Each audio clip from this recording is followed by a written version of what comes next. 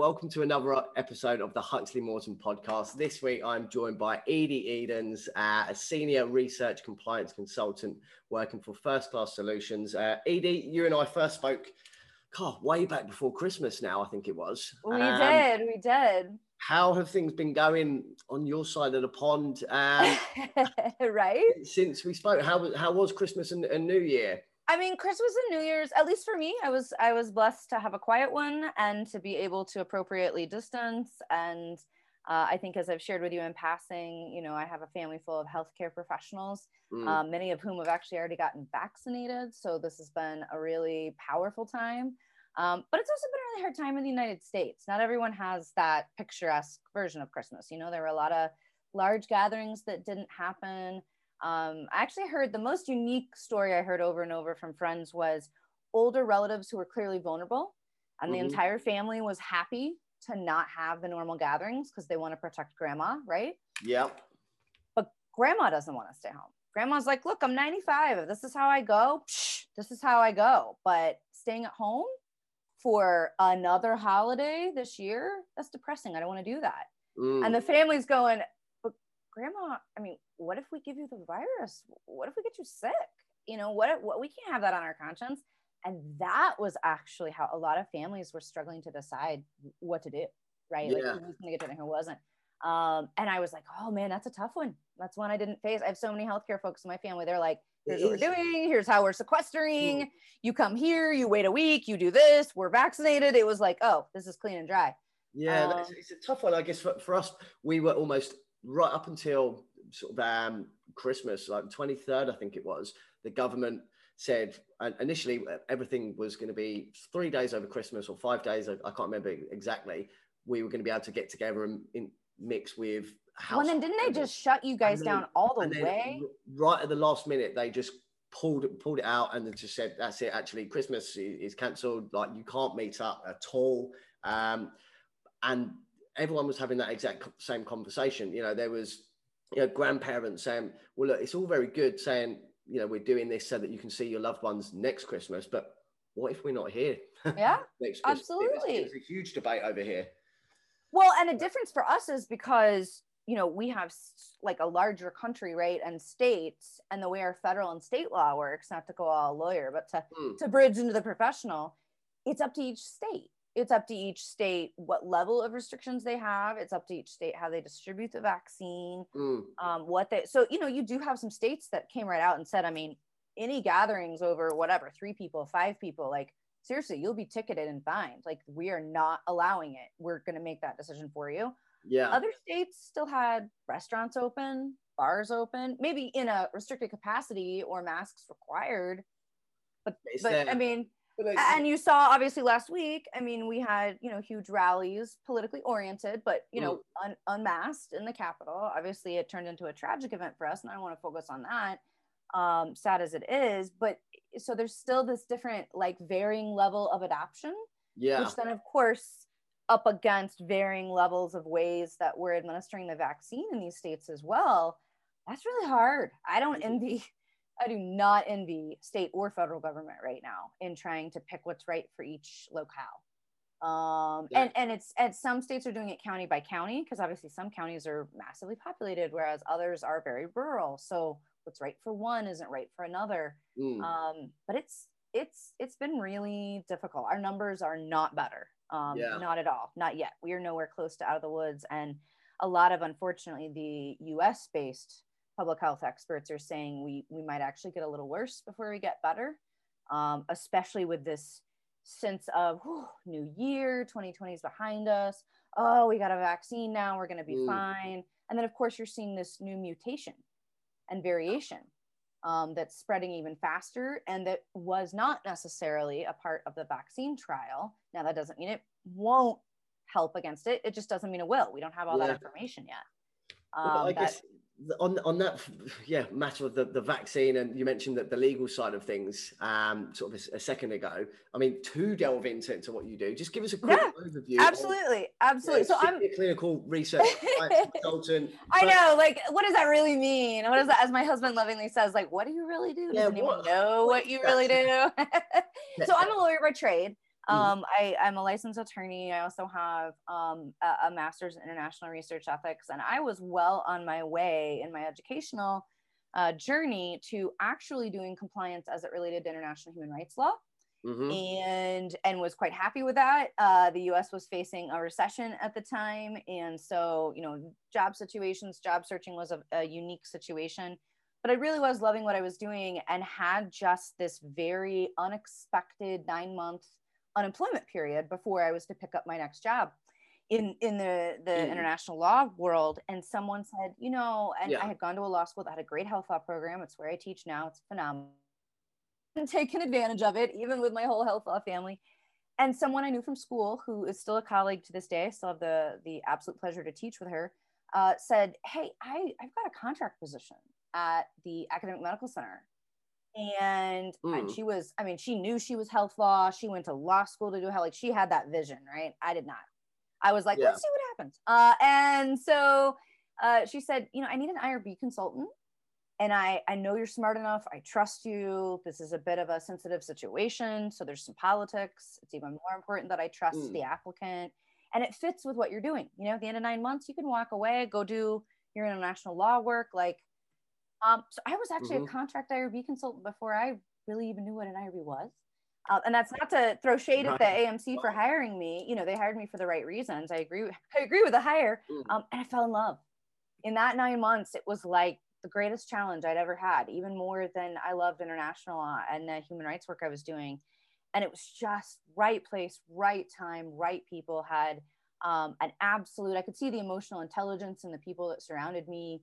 It was a dream team of mentors that I'm so blessed to literally still to this day be friends with, as well as colleagues of. And so I spent the next decade inside the Academic Medical Center doing everything from enterprise-wide research compliance. So when we think about human research protection programs, IRBs across a really broad variety of social behavior, all the way into biomedical health. I was at an academic medical center that has the largest by volume medical school in the United States, has a comprehensive cancer center attached, right? And again, working across IRB, quality assurance, auditing, clinical research compliance, research, conflicts of interest, all those really broad areas that, you have to have that nailed down if you're going to participate in research, and was in grants and contracts as well. And then I had the pleasure to actually be placed inside the Comprehensive Cancer Center as almost the site-facing compliance manager. And they had about 600 to 700 FDA regulated oncology trials. So it was a deep dive. Like, I look back now and I'm like, wow, they hired me. Like, whoa, what they were thinking. And that was, I already loved what I did.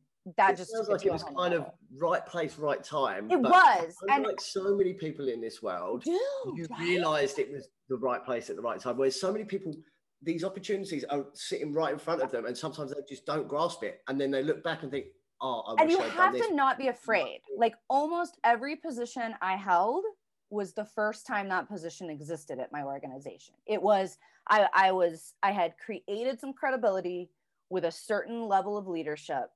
I was in certain meetings where we were forecasting, talking about needs, thinking about, where to go, looking at enforcement trends.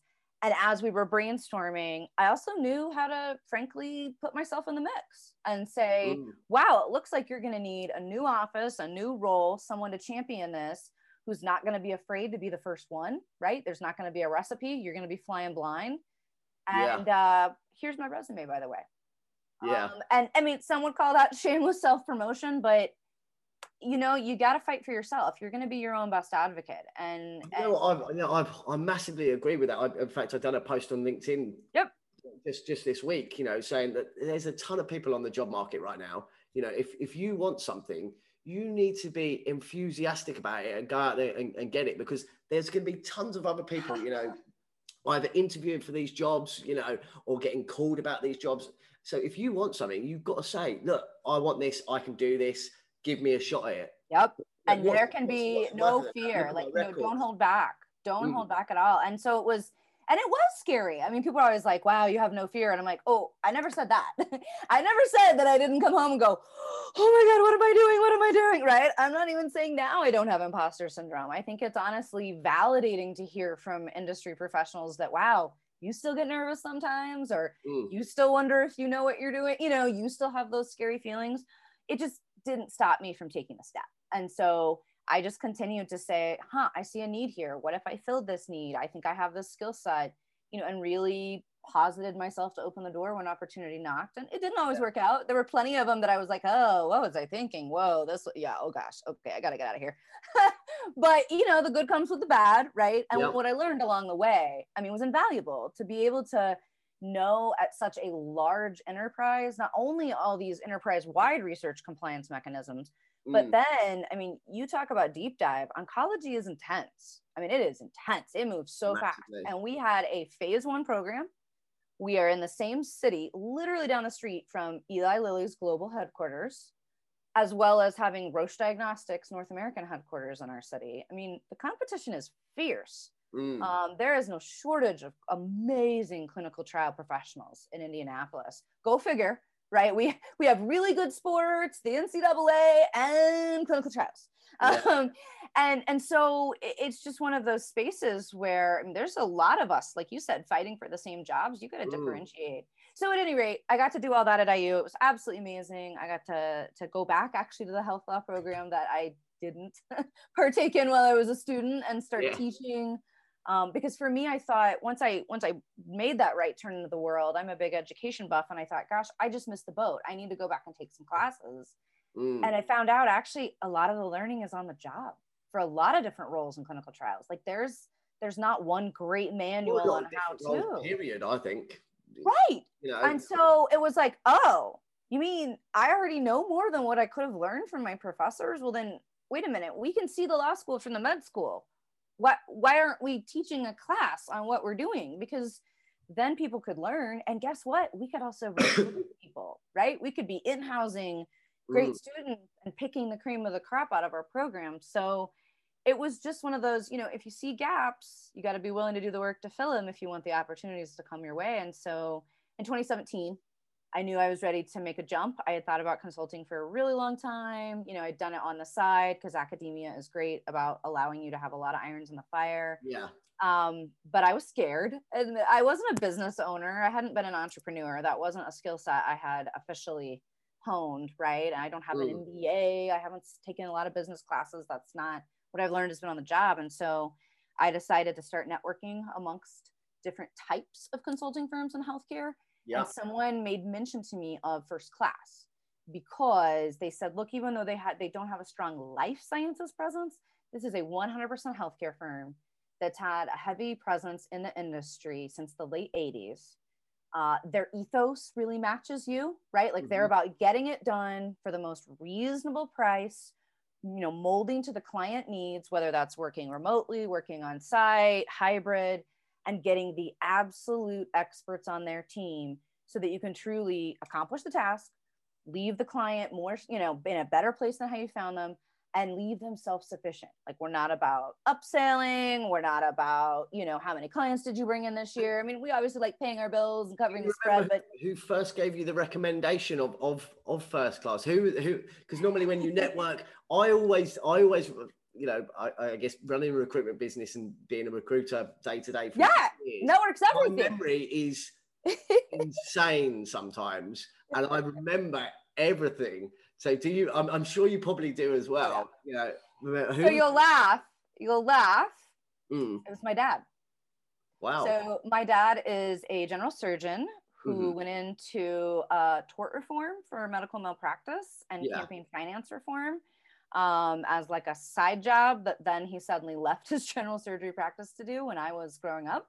And then actually went back to law school and got his law degree as well as his business degree and became a chief medical officer over quality and compliance for clinical care at a time before chief medical officer was like a standard position in the C-suite. Like I remember him just like not even having an office at one hospital. They didn't really have a title for him. They just knew if it was a compliance problem, you went to him. He was your guy. Now chief medical officer is standard issue. I mean, there's not a C-suite. There's not a C-suite that doesn't have it. And he had brought in First Class because the focus of First Class was on revenue cycle management. It developed broadly then into quality management, compliance as it related to all the billing, I obviously IC9 and 10, and then of course HIPAA hit here in the 90s. So the privacy component, the security and privacy that comes with HIPAA is huge, has a massive implication. And so health information management software and systems that were compliant. So they'd worked across all these different spaces, and he was at one of his many engagements in hospitals and wanted, and it wasn't so much, oh, they're affordable, oh, they're cheap. He's like, no, I need to know these people are business. I need to know they will come in and they will uncover everything, because I want them to find it, not a regulator, not an auditor, right? And I want a chance to fix it. I want a chance to do it right. And he was so forever impressed with them. And he knew, like I said, that I was talking to all these different consulting firms. And he said, you know, I've kept a really good rapport with that firm. I was so impressed with them. I've even actually done some work for them. Like, we really had a good relationship. I just think you should talk to their COO. She was one of the co-founders. She's super savvy with business. She just might be the first networking step. And my dad and I actually share a lot in business. I mean, like, I seriously probably call him once a week, and likewise, especially with the last year, from being in a hospital setting with COVID, having a lot of FDA questions. He's like, do you know what this EUA thing is? You know, so we actually get to work in that environment. And so, I mean, that was that. I was on the phone with my now boss for 45 minutes, talking up, and basically, am I crazy to think that research compliance consulting could be a full-time career? I want to do what I do best, but my issues were twofold. I want to do it on my own terms. I'm big on autonomy, as a lot of high producers are, right? I really don't need the micromanagement. I can't keep fighting, you know, one sticky work situation after another. Like, the most unproductive thing. So frustrating. Producer and micromanager. It's you and I have discussed it before, haven't we? It's just. Yeah. We could have a whole podcast on that, right? And so it was like, I just want to work for someone who appreciates that. I want to do really good work. I want to work my butt off, and I want to get right down to it. I don't want to waste time. I don't want to waste time going back and forth. We shouldn't be exchanging 14 emails to be like, well, should James do the audit? Should I do the audit? Well, I don't know. No, I don't have time for that. Just get down to it, get the work done. And so I needed a new environment. I was also moving into a different season of life, becoming a mom, etc. You know, so I wanted a little more flexibility. But I didn't want the industry. And my only complaint from a subject matter expert of all my different roles at IU, because again, I got really broad exposure. I was very blessed, and I'm very grateful for that, was you get pigeonholed at least for a year or two at a time on a very specific project. And I would rather have clients across the entire gamut of what I'm good at, so that I'm constantly being challenged. Like, oh, today you're writing SOPs. Today you're working with an IRB. Today you're working with a clinical trial team. Today you're working with a sponsor, so that you're constant, you know what I mean? So you're firing all the synapses all the time, and you don't ever get so deep in one set of weeds that you block out or don't pay attention, right, to the other parts. Clearly, you like that flexibility. You thrive off that. You like getting the excitement. It's the excitement done, pretty much. Right? Absolutely, that is my favorite thing to do. Give me a list that I get to check off. So that was that. I was on the phone for 45 minutes with Rose. I was networking, and at the end she said, so you want to come to first class and start a life sciences compliance offering? And I said, are you serious? What? She was like, I think you'd be a really good fit. I think you'd be a really good fit for the firm. And, you know, we set it up initially high risk, high reward, so that both of us were safe, right? And it just blossomed. You know, that first year or two was slow and painful. But I will say the last year has been, a year and a half has just been insane, right? In the most blessed of ways. Some because COVID, you know, you have a completely different client base, completely different need. And it's very different for the first time in my professional career in well over a decade, be actually doing something that people know, right? Like, I can say now when someone says, oh, what do you do? I'm in clinical trials. And they're like, oh, wow, cool. And you're like, wow. If I said that a year ago, you would have been like, huh? Not cool. Right? Like, are you like a doctor or something? What? And now, you know, it's on the evening news. And so it's been this really interesting year. Like I say to my husband, I said, on the one hand, incredibly educational, transformative year for clinical trials. So excited to be in it in such a pivotal time. Also, oh my God, am I somehow profiting off a global pandemic? That doesn't feel good, right? But at the same time, who do I want at the wheel during a time like this? Taking care of clinical trial sites. I want myself and my team, because I trust them. I know we're out there doing the right thing. So it has a whole lot of different, emotions and feels this year, I think, with it. But man, it's exciting. I sure love it. How does it go for you now in terms of say, I mean, there is no typical day by the sounds of it. No, there never was. At the moment, there is no typical day. I know, so even from a recruitment perspective, the requirements that we get in, it's changing overnight. I could speak to them. They might completely say, James, we're not interested, nothing at the moment. I'm like, okay, look, no worries, but keep in touch because you never know when it changes. And the next day I get a phone call. It's just, it has been, there are projects, hasn't it? It's right. And there are projects that I've never even marketed myself for, but someone thought of me this year, I was just the other day talking to a group of folks who are in the technology industry. They're not new to life sciences or healthcare, but they recognize that the COVID environment has changed how we're performing clinical trials. We're using more remote modalities. And frankly, we're starting to have that conversation with vaccination increasing, with our thought process being, we might wrap our arms firmly around COVID in the next 6 to 9 months, hopefully, of course, that do we want to go back to what we were doing before? Or do we want to embrace what was thrust upon us in terms of technology? But they need market research. They need some industry experts to say, hey, this is saturated and it's done well. Don't pivot there, pivot here. This, maybe it's a data capture system. Maybe it's a trial management software. Maybe, and there's a lot of different ways to go with that. And so it's been interesting in that I've had clients that were already kind of the norm for me, helping manage compliance at a clinical research site, small, medium, large, going in, doing training, education. Maybe you've had, a bad audit finding and you need a little help, getting back to center. Or you want some operational advice, right? How to maximize resources, productivity, how to restructure something. Maybe you're setting up a site network. So all of that's routine for me. But the questions they're asking, the fact that every single one of them now is saying, so how do I use technology? Instead of how do I please stay on paper? Which is I can't believe we were still having that conversation in 2020, but we were. And so that's been huge, but then having these new types of projects, like someone in the network reaching out and going, hey, I'm a business development person and I have a marketing degree. So I know how to have this conversation with these clients, but I'm not a clinical trial expert.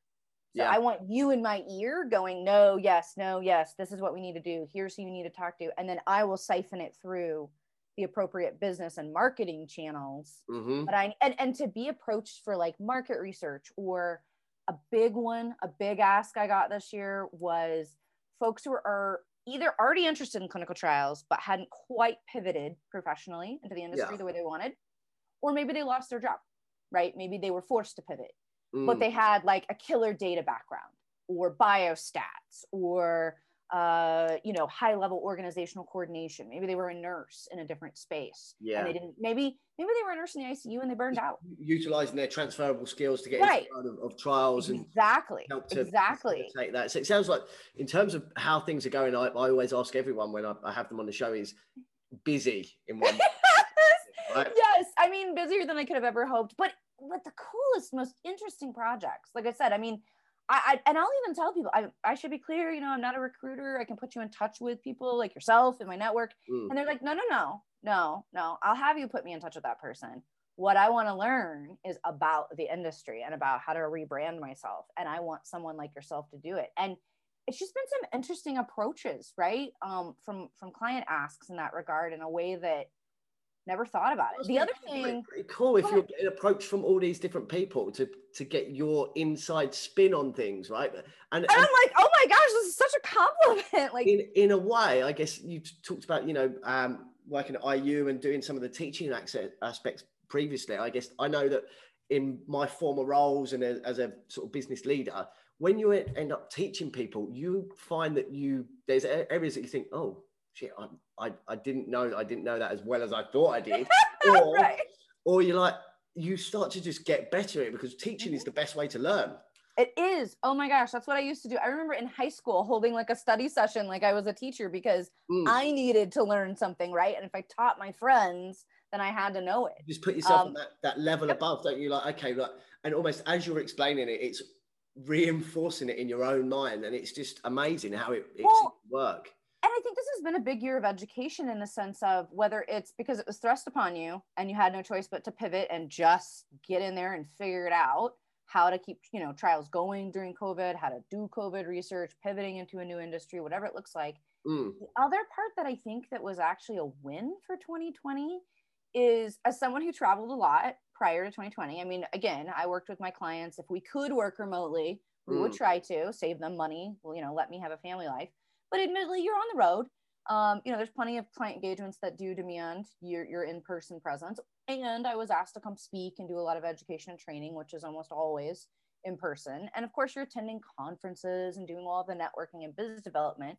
And that's fun. I mean, I'm not suggesting you can replace, you know, networking over a drink after a great conference session. There's something to be said. Oh, you can't replace that.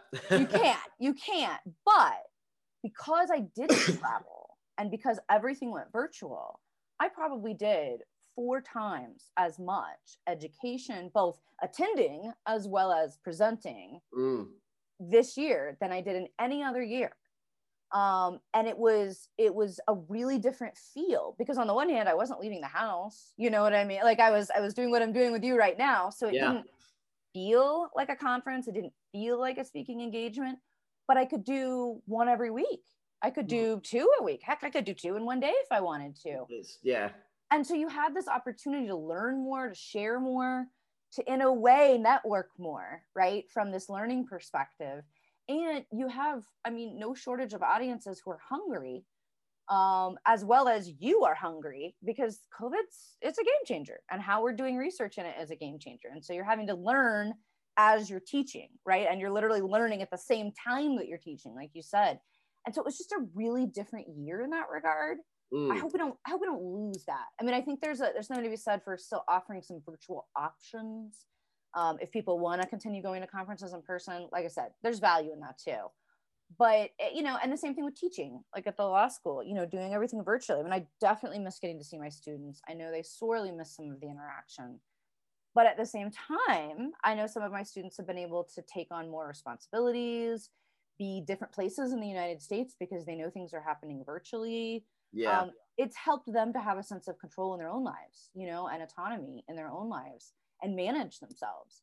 So it's an interesting pivot in our industry, because again, I mean, you know it more than I do. We do rely on networking. We do rely on contacts for clients. And it's the biggest ask, actually, I've gotten at, especially my law students who are about to graduate, because they were so used to having in-person networking and they haven't. And so now they're terrified, I'm going to hit the market and no one's going to even know I exist. And I'm like, well, but you're it's crazy. Gen Z, you live on social media. You post everything you do on Insta. What do you mean you won't be known? Just get on LinkedIn and start changing your brand. Yeah, it's crazy sometimes when I hear that. I mean, because I mean, you're speaking to me. We recruit in the US.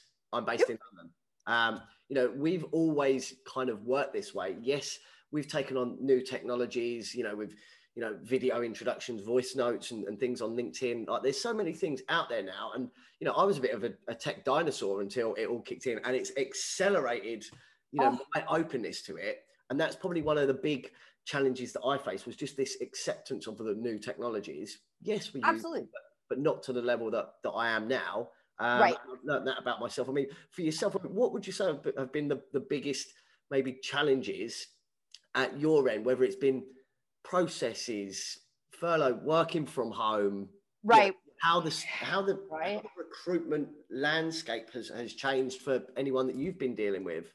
It's changed. So I'll tell you, it's a few different things, few different layers. It's changed. If I had to paint the picture of my perfect client, like my dream client, it's changed that a little bit, in the sense of now I'm embracing and wanting to work with more tech forward facing clients, because we get to explore so many opportunities. It's because exciting, like you said, it's super. And every one of them's like, oh, have you heard of, or I need a vendor for. So I get a really good excuse to dive in out there. And the deep end is deep right now, right? Like 2020 brought us out of that dinosaur age, forced us out of that dinosaur age. And that's not to say, oh my goodness, that I wouldn't, of course, work with a client who didn't have all that tech at their fingertips. But I would never a year ago have thought about the difference. Like I would have been like, okay, you're on paper. I mean, I'm going to advise you to use technology, but sure, let's work. Whereas, oh, you're doing everything tech forward and you're doing fully decentralized trials. Well, that's cool too.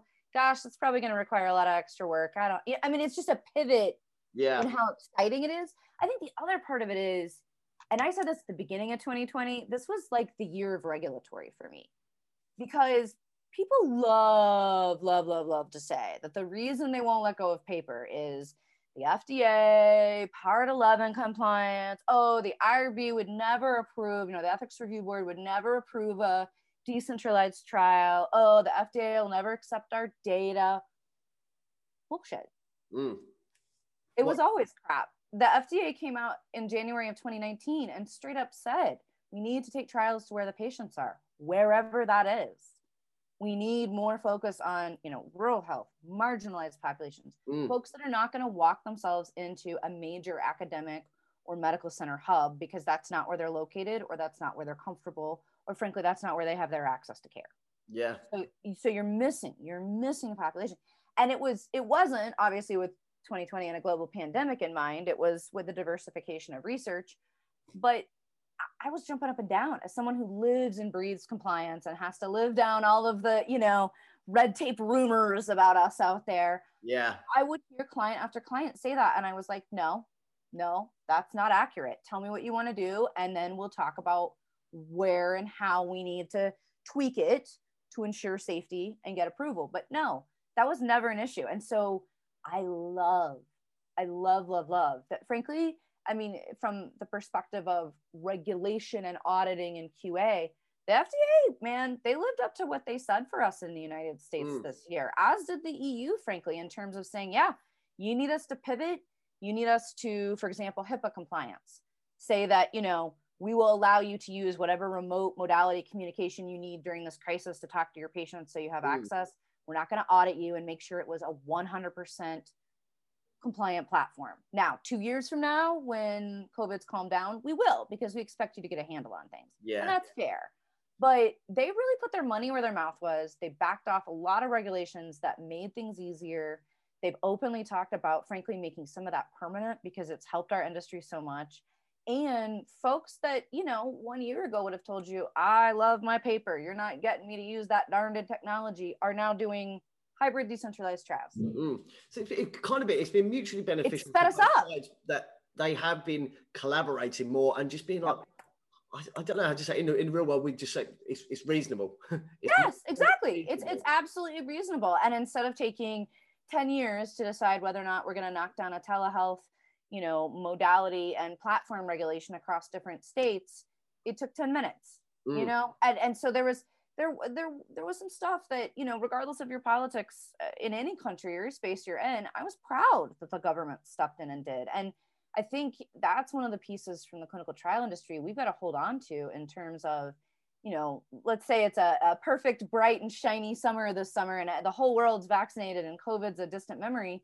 That doesn't mean we should go backwards. I mean, that doesn't mean, because some of the unintended consequences or benefits of having to go so remote are game changers. You read all these great articles across industries about, the days of the live office.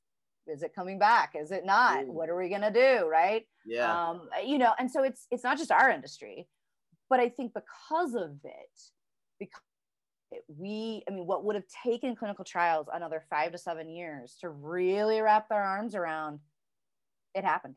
We're there. We have arrived. It's happening. And then to hear all that fodder from the regulators saying, please do this, I promise we'll approve it, then to actually have them approve it and actually get on board with it and reward it by approving a vaccine faster than any other vaccine globally in the history of healthcare. I mean, I think that sends a really strong message from that compliance industry to that scientific part of the industry saying, we have your back. We really do. While we are immersed in our red tape, it's really because we care about safety. It's not because we were ever trying to slow you down. And I think there's a lot that's been learned from even just like the contracting angle, the business perspective of ways to have better effective communication, whether it be between, sponsor and site patient, whatever it looks like, to move this along faster. The idea that you're just going to sit and take a year to negotiate a contract isn't acceptable. And for me, it's one of those, it never was. I was never okay with that. That's why I wanted to do things a different way and be in my own business. But now it's industry-wide not acceptable, right? Yeah. And so it's like, everyone's our eyes are open. Yeah, everyone's, I was just about to say, woke up a little bit. Yep. But look, I guess while we're sort of touching on the vaccines, I know that between myself, my partner, friends and family, people ask you, right? You work in the industry, they're like, okay, James, tell me what's the deal with these vaccines in the UK at the moment, where everyone's harping on about the fact that the UK, I don't want to go political with it, but sure.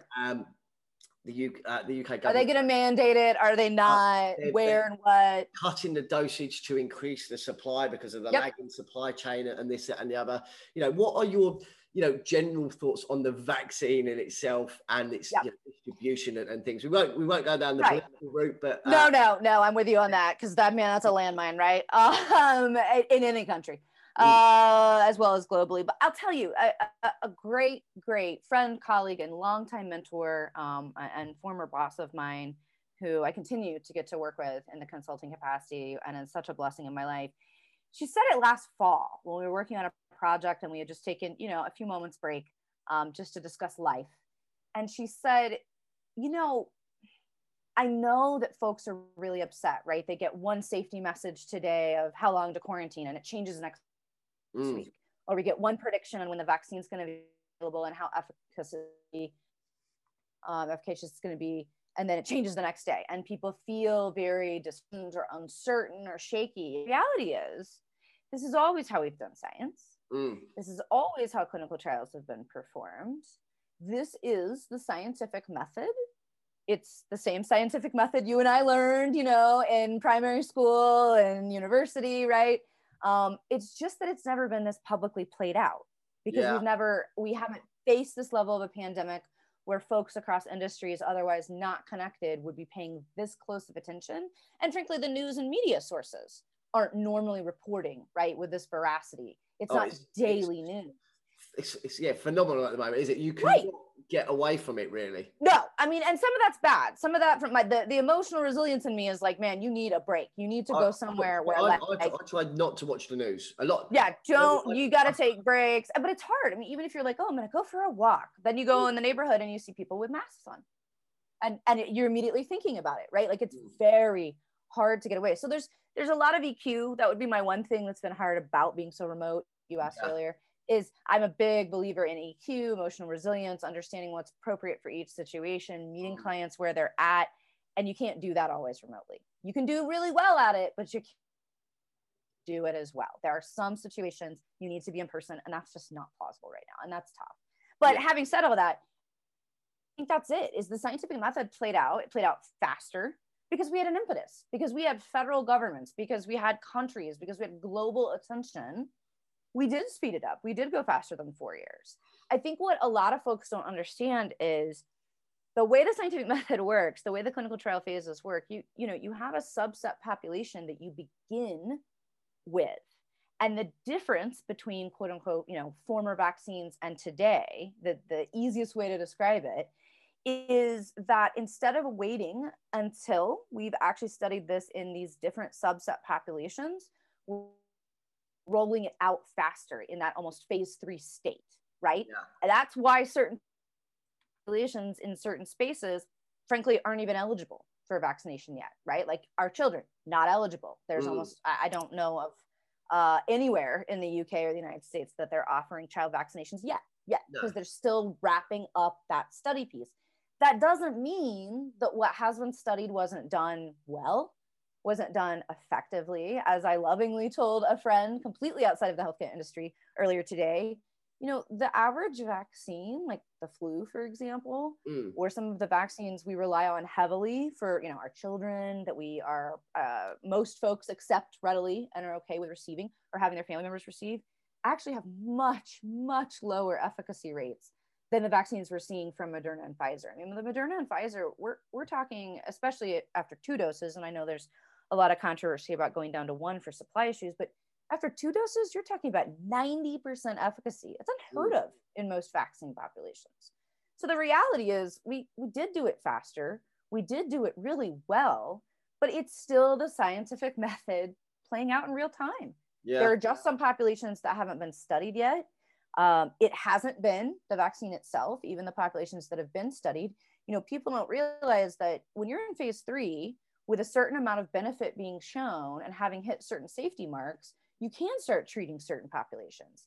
It's just you don't see it widely distributed the way we're doing it now, usually, till you're more into that phase 4, phase 5. And it had a chance for so many people to take it that you really have seen like every potential adverse reaction.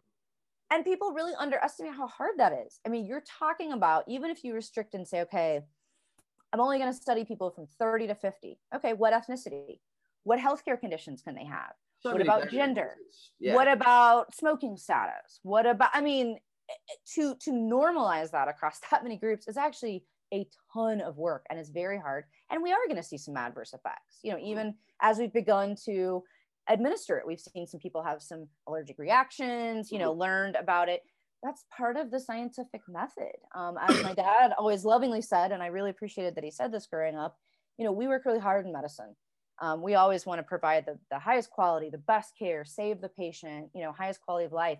But the reality is we don't always know for sure, 100% empirically, why some things work and why they don't. Why one patient responds to a treatment and another doesn't. And so there is a certain amount of uncertainty still in healthcare. And with the whole world watching, whoo, that's a microscope.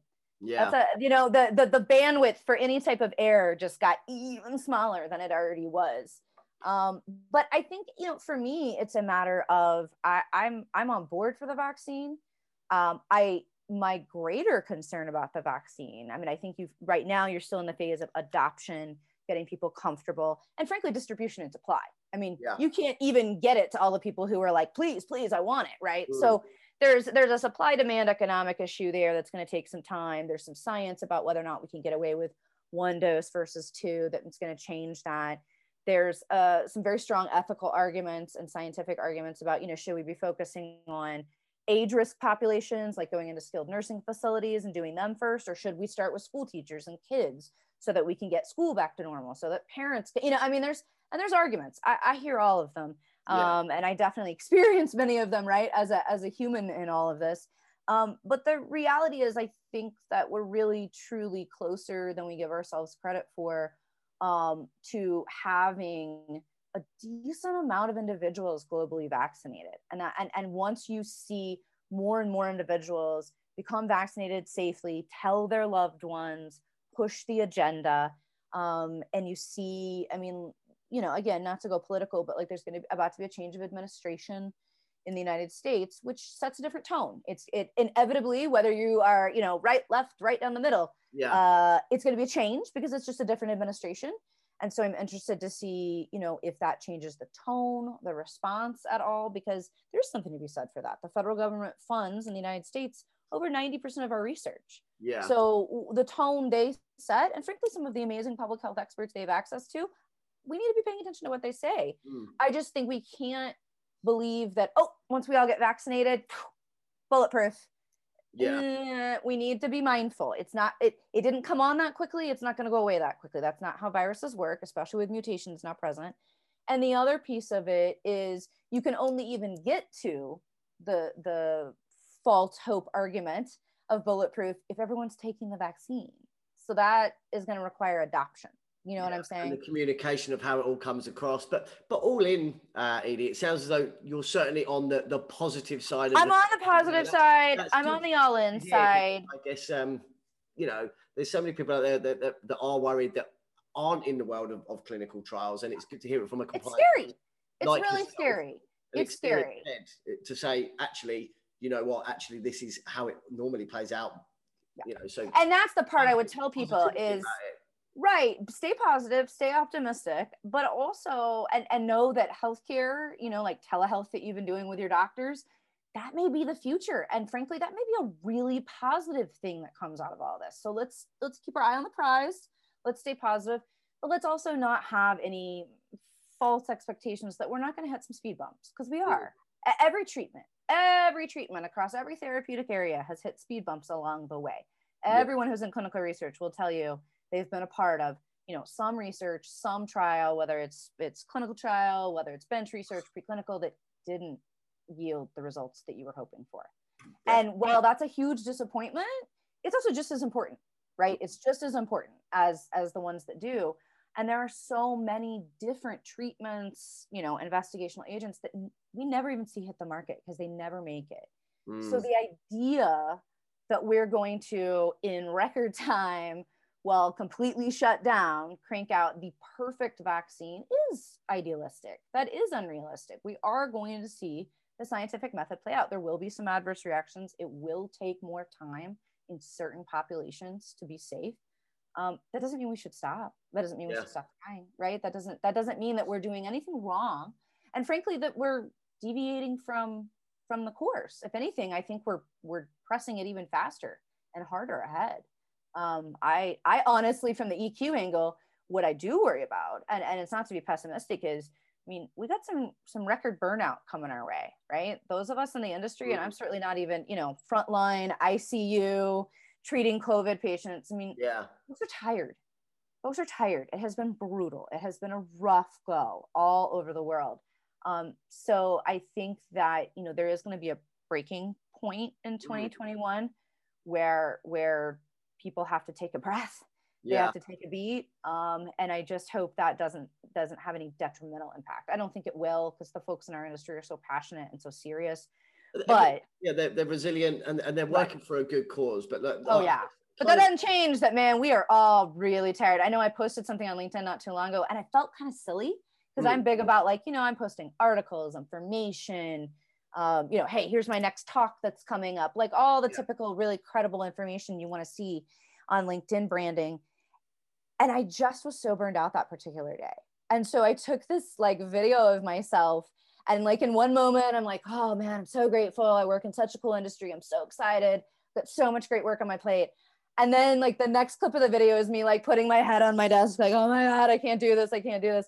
And I just posted it and said, like, for a moment, you know, all my clinical research peeps out there, no matter where you are in the industry, all my healthcare people, anyone else feel like this right now? And I swear it had like a few thousand views in like a few hours. Like all these people are like, yes. And I was like, oh my gosh, I'm actually really glad that I owned that, you know, because last week I was like that, you know. It was just crazy busy, and when my head hit the pillow each night, I was just out, done. But like, I guess look, on that note, we all work hard, you know, but at the same time we all like to have a break, you know. There's Edye, the compliance master, you know, strong female in business. But look, what do you do before we wrap up here? You know, absolutely. Relax and enjoy yourself.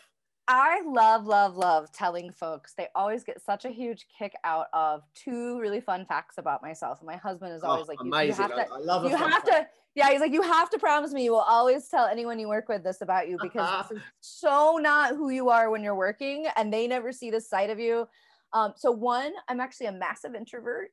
My ideal day is like literally not making contact with other humans, which people are always like, wait, no, what? But you can't ever shut up. And I'm like, I didn't say I don't enjoy people, or, you know, or that it's not fun, but I'm a true hardcore introvert. So, you know, peace, quiet. I think that's been one of the hardest parts during all this is, you know, having your kids home from school, having your spouse who normally works outside of the home, working at home, like suddenly that little bit of sanity introvert time that I could claim during the day so that I could pivot into mom and partner life in the evenings and the weekends, it's kind of gone. I was blessed that I already worked from home a lot and that I already worked remotely a lot. So I really already understood those boundaries. I had transversed through that for 3 years before all this happened. But I hadn't done it with everybody at home. So like that part of it. The other fun fact about me is, so I'm like a really crazy hippie, James. Like if I'm not work mode, makeup on, suit pressed, completely high heels, I'm like at a bluegrass concert, barefoot, running around in the grass, like just having a drink and dancing. Not have called that at all. It's just knows me or has seen me do that is like chalk and cheese. There's a few of us out there, though. I'll tell you. It's funny in my neck of the woods how often I'm at one of those type of concerts, music events, gatherings, and I'm trying to be all lowbrow because I'm not work Edye, right? And I look over and like, I know him. Wait, I work with him. Like, wait a minute, And so I think there's something to be said for it. It's to me, that is how I shut it off. Right. Yeah. Like it's almost like having an what do they call it? Like an avatar or like an ulterior persona, you know what I mean? Like where I get to not be on and I get to not be polished and perfect and I get to wear whatever I want and just be relax. Right. And just really, really, because for me, relaxing is hard. I can't turn my brain off, even if I am physically going through the paces of, picking my kid up from school, making dinner, etc. I'm still thinking about that last call, that last client, that problem I didn't get solved today. And so I need like a complete change, right? To be like, no, Edye's off. Like Eden's the compliance professional will be back Monday morning at 8 a.m. But it's funny because people get in my car, they come to my house and they're like, they see some posters or they see a picture of me and I'm like, or my brother-in-law the other day asked, he was like, but for your birthday being in COVID, what were you going to do this summer? You mentioned, and I was like, oh, I asked my husband to get childcare so I could go to a hippie festival for 3 days. And like, even my own family was like, really? And I was like, oh, it's my favorite thing to do. And they're like, they must have thought you were joking. I mean, he totally did. He was like, wait, you're really like, you're serious about business professional, 100 miles an hour sometimes. And it's just, not. But everybody has a different way of releasing, I was going to say. So that's me. That's me. And it works. It's like magic. It's like magic. A good beer and some bluegrass. Great stuff. Well, look, Edye, thank you so much for coming on to the podcast. It's been a pleasure having you. And look, thank you for having me. Want to reach out to you, having listened to the show, yeah, LinkedIn, is that the best place? Yep. Is it? LinkedIn, Edye, middle initial T, Edens. You can find me there. The website for our firm is firstclasssolutions.com. It's plurals. And you can always email me, edye.edens@firstclasssolutions as well. Feel free to reach out and back at you, James. You guys have a phenomenal recruiting agency. If you guys haven't checked out James and his team, you are missing out. These guys go faster than I do. And they're phenomenal. So it was absolutely my pleasure. Thank you so much for having me. I know with the time difference, it's hard. So I really appreciate it. No worries. It's been a pleasure. You have a cracking day. Okay, you too. Go have a wonderful weekend. All right. Bye-bye.